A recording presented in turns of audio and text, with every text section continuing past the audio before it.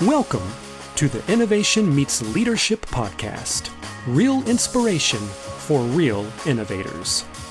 If you're looking for innovation and leadership transformation, your journey starts now. Welcome to the Innovation Meets Leadership podcast. I'm your host, Natalie Bourne. I would love if you would help us spread the word by leaving a review wherever you listen to podcasts. Guys, I can't wait for you to meet my guest today, Nancy Murphy. She is the founder and president of CSR Communications and the creator of Intrapreneurs Influence Lab. Her passion is helping leaders of change within established organizations influence and persuade others so that they can realize the vision for change faster and with less friction. Welcome to the podcast, Nancy. Oh, Natalie, I'm so thrilled to be here. Thanks for having me. Well, I know that our guests, the first thing that has to be going through their mind is, what is an intrapreneur and how is it different than an entrepreneur? Great question. Lots of people ask that. So in many ways, they're similar. Similar mindsets, innovation, risk-taking. They learn from their mistakes. They're always trying to improve the world around them. But for intrapreneurs, they're doing that inside of large, established legacy organizations or systems, rather than taking those skills and that mindset outside of an organization and kind of trying to disrupt things from the outside. They're doing it from within.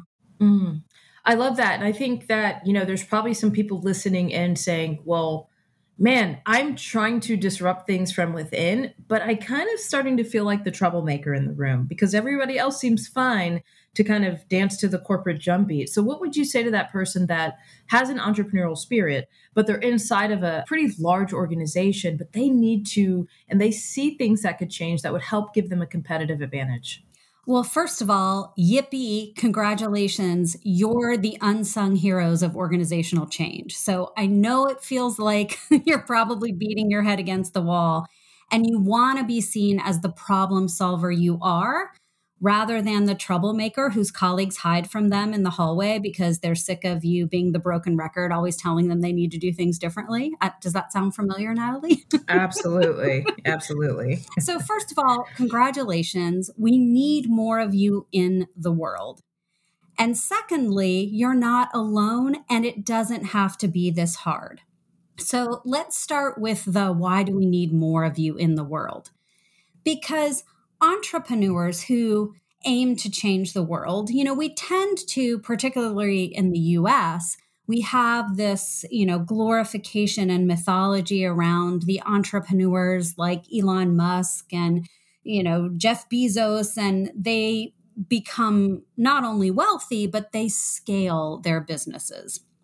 And in some ways, it seems like they do it quickly, but oftentimes it's been decades in the making. And that can be great. But for many entrepreneurs, especially those kind of social entrepreneurs who are trying to make the world a better place through their initiative or their enterprise, their impact is small at first, and it may never grow. But what if we could leverage the scope, the scale, the resources, the reach, the financial stability, the talent, the expertise of these large organizations that are already there? What if we could just get them to operate more innovatively, with more respect and embracing of diversity and inclusion, with better equity, more environmental sustainability and social responsibility? If we could do that, we are going to get the world we want much faster. I love that. So, I think about early in my career when there were times when I really had a great idea, or at least I thought it was a great idea, but I really wanted to figure out how to get an audience with someone who would listen to that idea and how do I actually affect the change that I see if we make this change will grow by leaps and bounds. And sometimes it just felt frustrating of how was I going to have that conversation and how was I going to break through to the right people? What would you suggest to someone that they have an idea, they have a heart to see something major change in the organization? Sometimes they have a $1 million idea that they just can't get to go anywhere. What would you say to those people? Well, I mean, first of all, this is a process. So I think, and it's not always for the faint of heart. So just like with entrepreneurs, we have to be a little thick skinned and probably willing to be told our idea is silly or stupid or not going to work more than once and get back up and say it again. Right. So Yeah. I think that's the first thing. The second thing though is let me just give you something super practical. Doesn't cost a dime. It can be very easy to do that can help the conversation maybe start off on a better foot and maybe shortcut some of that frustration or the time it takes to get people to pay attention to your idea. And that's that most of the time we start those kinds of conversations with, here's my idea and here's what I need you to do about it, right? It's all about us, me, because we think we've got a great idea and it probably is great. But what if instead we start by asking, how can I help you get what you need? And sometimes that's literally asking that, but most of the time it's really paying super close attention and trying to see the world from your boss's perspective, the board's perspective, the CFO's perspective, whoever it is you're trying to influence. What is driving them? What's making them anxious? What's their biggest desire? What are they held accountable for? And how can you start the conversation with offering something that will help them get what they need or positioning your idea as something that will help them get what they need? It just immediately sort of diffuses that pushback and that tension. That's so good, because I think if a leader thinks that you're coming into the organization or the office just pushing your own agenda, it can feel like a turnoff. Right. And I think they don't know if they can trust you. But if you can, show them how what you're asking to do helps them or helps the organization. I love that just switch of language and switch of thought process. And I was even thinking about a time when there's a story I tell on the podcast where I was working in my dream job. I was doing international product development. And then, remember the good old 2008, 2009 crash that we all experienced? Yep. I got shifted to a team where I felt like they were utilizing like a fraction of my brain space and power. And I was just getting thrown little weird and random projects here and there. And I remember how frustrated I was. I actually went onto some random coaching call and the person just started asking me these questions that no one had ever asked me before. And it opened up my mind in such a way that I was like, I know exactly what I'm going to do. And I went back and started studying the data of the company. And I said, this is an $18 million area that nobody cares for. And I put together a proposal, marched into the CTO's office and said, here's what I want to work on. And he actually said, I'll do you one better. I have something even better I'd like you to work on that's even bigger than that $18 million. And so what was so cool about that moment was it's like what you're telling us today, which is shift your thinking, shift your perspective, shift the way you think, and think about the bigger organization. And so that's what was happening before. It was about me the first time around. I was like, I want to work on something more interesting. I'm bored. I don't like this. Right. And from that place to when I walked into his office, it was, I see what the organization could be if we'll focus. I see what we could be working on. I see an area where nobody is looking at it. And so it was really about the potential of the area, not my own personal potential. So I kind of made that shift from pushing my own agenda to pushing what could the agenda of the company be if we focused here. Yeah, Natalie, the other thing I would sort of pull out from the example you just shared, and I love that story, is you focused on the one thing you can control, which is your own research, right? Your own positioning, you took something that seemed out of your control. I can't get people to give me opportunities. And instead, you took control over creating the opportunity. So we oftentimes spend so much energy on those things that are completely outside of our control. And we forget that there's usually at least one thing right in front of us that we can control. I love that. And I would say that if there's anyone listening right now that's thinking, I'm beating my head against the wall in an area, I love what you just said, Nancy, which is what's the one thing that you can control right now in that situation? And if you're thinking nothing, then I would encourage you, I'd push you to just broaden your perspective on this, because there's got to be something in this narrative, right, that you can control. And that to me could be the very fulcrum point of you getting what you need to get in your career. Yes. So let's talk a little bit about maybe that scenario went a little bit differently, right? Maybe I walked in, marched in, and the leader was resistant to change still. Talk to me a little bit about how we can work with leaders who just seem overly resistant to change. So, first of all, let me say that in my experience, there are 3 common types of resistance to change. And so maybe it would be helpful for me to give just a quick description of each one and one thing that folks can do to address or overcome that resistance. And before I even do that, let me just say that, so the one thing you can control when it comes to resistance is how you view resistance. So not all resistance is bad. Actually, especially if it's overt resistance versus covert resistance, it's a really great thing, because just like in sports, if you think of the track athletes or the football players, or when we go to the gym, we lift weights, we use resistance intentionally to make us stronger, right? We might run with that parachute thing attached to our back so that when it's not there, we can go even faster. So resistance makes our ideas stronger. It illuminates our blind spots. If we can start to see resistance as a gift, what is this teaching me about how I could make my pitch more effective? What is this teaching me about a blind spot I had where I didn't understand the company financials and where a better opportunity might be, right? So first of all, we can flip our mindsets about resistance, view it as a positive. Then, if we look at the 3 common types of resistance and what we can do, one is the what-ifers. So these are, for those of you who know the Winnie the Pooh story, like the Eeyore, right? The sky is falling, everything is doom and gloom. They immediately go to whatever idea you bring to the table. They immediately go to the doomsday scenario, the worst possible thing that might happen if we even thought about doing that, right? Yes. Oh, yes. We've all got these people in our organizations. They're oftentimes the general counsel, So CFO. I love these people, though.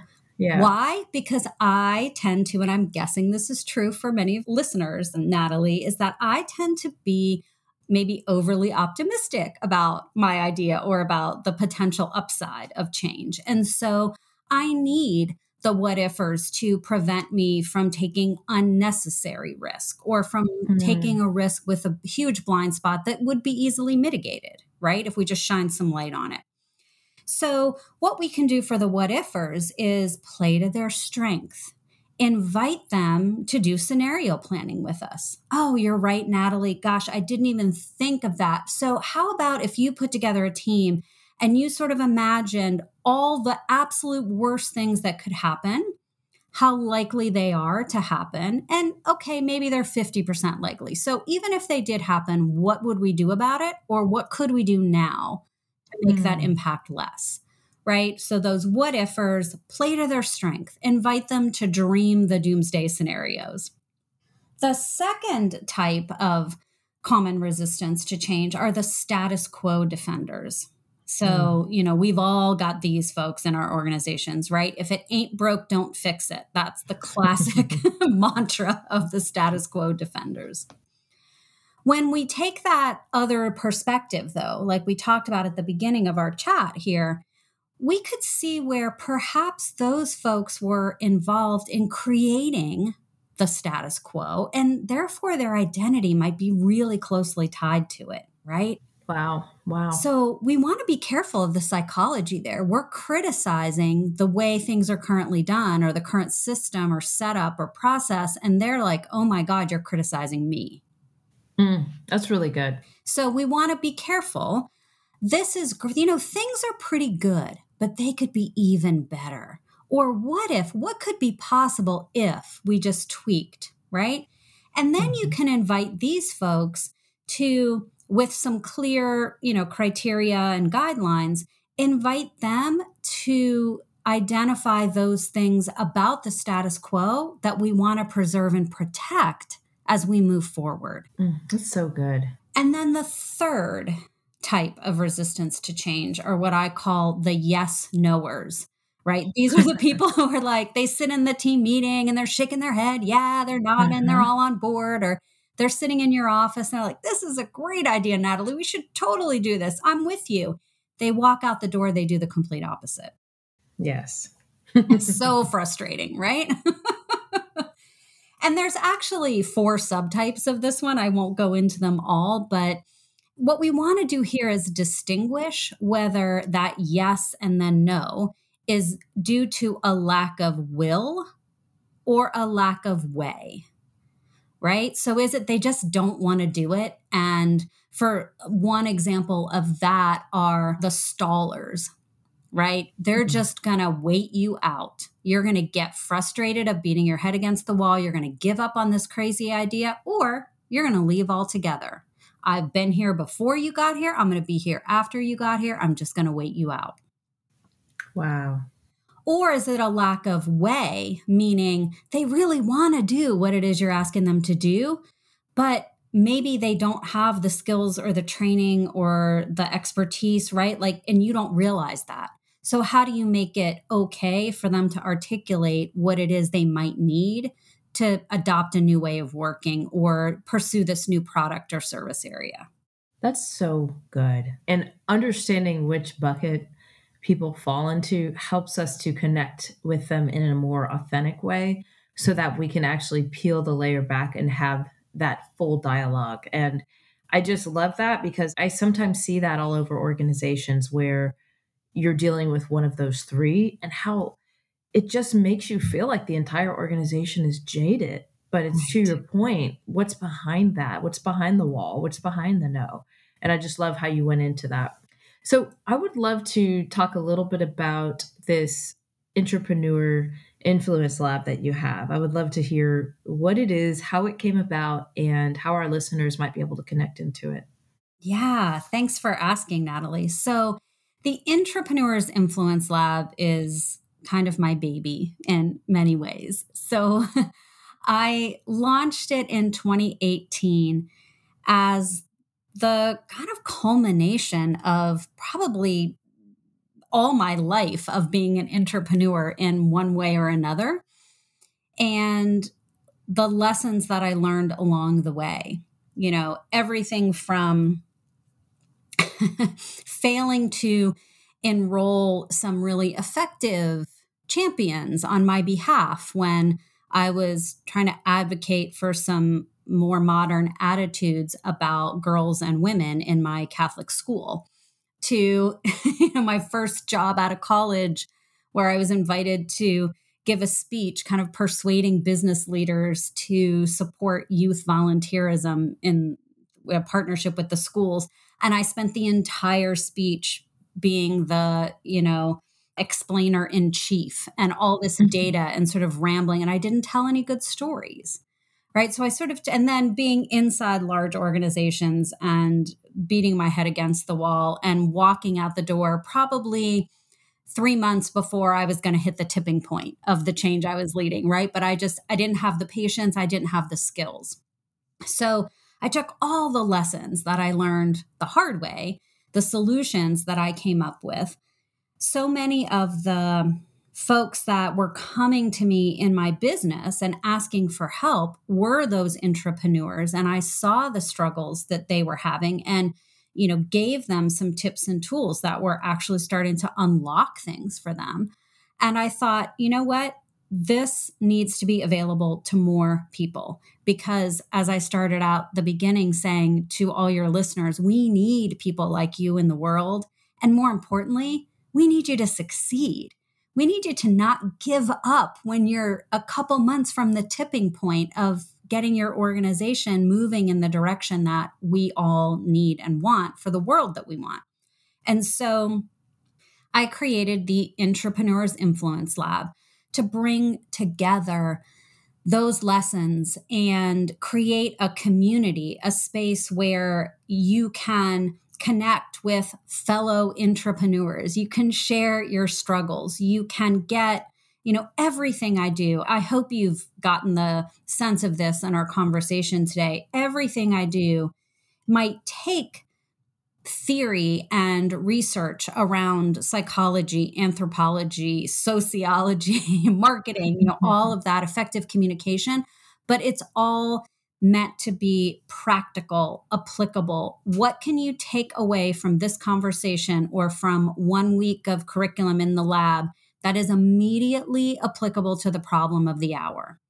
And so that's what this lab is designed to do over the course of 6 months, walk people through the key components of how to be a credible leader of change, how to overcome resistance, how to communicate more effectively, how to map the influence and power centers in your organization, how to manage transitions once you're in the middle of change. And so really, like I said, it's my baby. It's one of the things I'm super proud of. And we've got a new cohort we're pulling together. We're recruiting for folks to join that right now. It will start in the fall, and leaders really from all different environments, government, philanthropy, the private sector. And it's amazing how, even though those environments are all different, there's more similarity than you would think when it comes to leading change inside those organizations. Absolutely. Oh, yeah, absolutely. I think people would be surprised how much overlap there is. Well, do you have any final thoughts for our listeners? I just would echo what I've said earlier, which is if you are an intrapreneur, you're the unsung hero of change in your organization. And, we can't even realize that we're stuck in a box, let alone think outside the box, break the box, set it on fire. Like we won't even know we're in a box without you. So we need you to point out the box. The world needs your spirit, your leadership, and your courage inside your organization if we're going to create the world we want. So please don't give up, even though it feels hard, even though it feels like you're beating your head against the wall. Instead, I would say, let's chat. Please connect with me. Please sign up for our free weekly newsletter where you can get a tip, a tool, a link to one of my podcasts where you can get more great nuggets like this. So I want to help you succeed, and you don't have to go it alone. So Nancy, would you tell everyone where to follow you, and then also tell them the name of your podcast so they can listen in?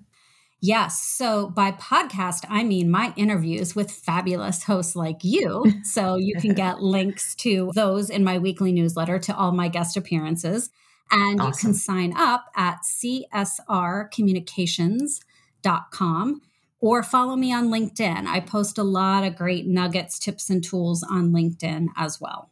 I love it. I hope you guys will avail yourself to these amazing resources that Nancy is offering, and maybe even consider being a part of that cohort. Because if this conversation resonated with you, then that might be something that gives you a little bit of a glimmer of hope that, hey, I can get the tools, the resources I need to figure out how to affect change. Well, to our listeners, thank you for joining the Innovation Meets Leadership podcast. And as Nancy said, remember, don't just get out of the box, break the box and set it on fire. Let's go transform something.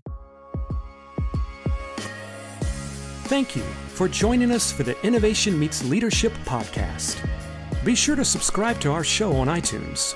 Follow us on Instagram or Facebook at Innovation Meets Leadership, and visit our site at innovationmeetsleadership.com for more innovation resources.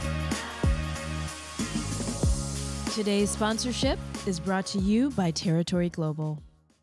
We work at the intersection of experience and imagination. We help you pinpoint problems and turn them into opportunities. We make imagine happen. Some of the best organizations in the world choose us as their partner to help solve their strategy, innovation, transformation, story, and ways of working problems. Learn more at territory.co.